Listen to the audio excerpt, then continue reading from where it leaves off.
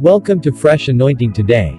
It is your 5 minutes audio daily devotional messages meant to empower you and brightens your day with divine inspirations. Join Ajulo Iyanu now. Today's message is titled More Grace. James chapter 4 verse 6. James 4 verse 6. But he gives more grace. Therefore, he says, God resists the proud, but he gives grace to the humble. God gives grace to the humble. However, God resists the proud. God is against the proud. The Bible says in the book of John that what is in the world, those things that are in the world include the lust of the eye, the lust of the flesh, and the pride of life. So, the Bible also tells us about Lucifer before he became Satan, that the day that thought entered into his heart, that was the day God rejected him. What was the thought? The thought was that he wanted to elevate or exalt his throne above that of God. He wanted to make himself God. And that was why he was chased out of heaven. From the beginning, right from the ageless past, God has been, God has been resisting, God has been against the proud. If pride has a place in your life, I can tell you categorically that you are an enemy of God. If you allow pride in your life, you are already at war with God, because God has not changed.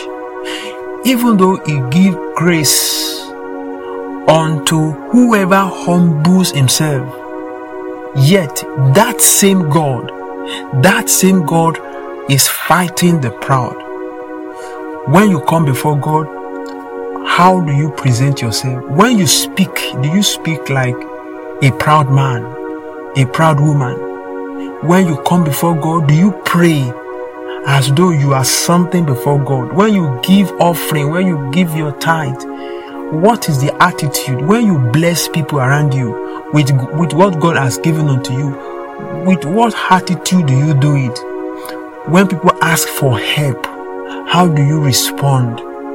So the Bible is saying this morning, if you allow pride in your life, you are an enemy of God. The Bible does not stop there. It says, but He gives grace unto the humble. Now, this means that grace that we pray for, even without prayer, God can give it unto a man. Without prayer, God can give it to man. I have said it times without number that there are so many things we ask for in prayer that they are not prayer matters. This is one of them.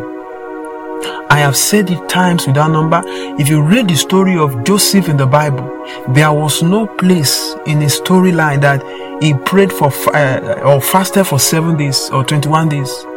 He was only obeying the scriptures. He was only following the scriptures. And God was promoting him. He was faithful to the teachings, even though he does not have Bible at that time. The little teachings he was able to grab before he left his father's house, he held on to it. Even in the prison, even when he had opportunity to eat the food that his master's wife offered him, he would not yield or he would not submit himself to that temptation. What am I saying this morning? One of the ways to be promoted, one of the ways to be lifted up, one of the ways to receive grace from God is to humble ourselves before God. The Bible says, humble yourself and resist the devil.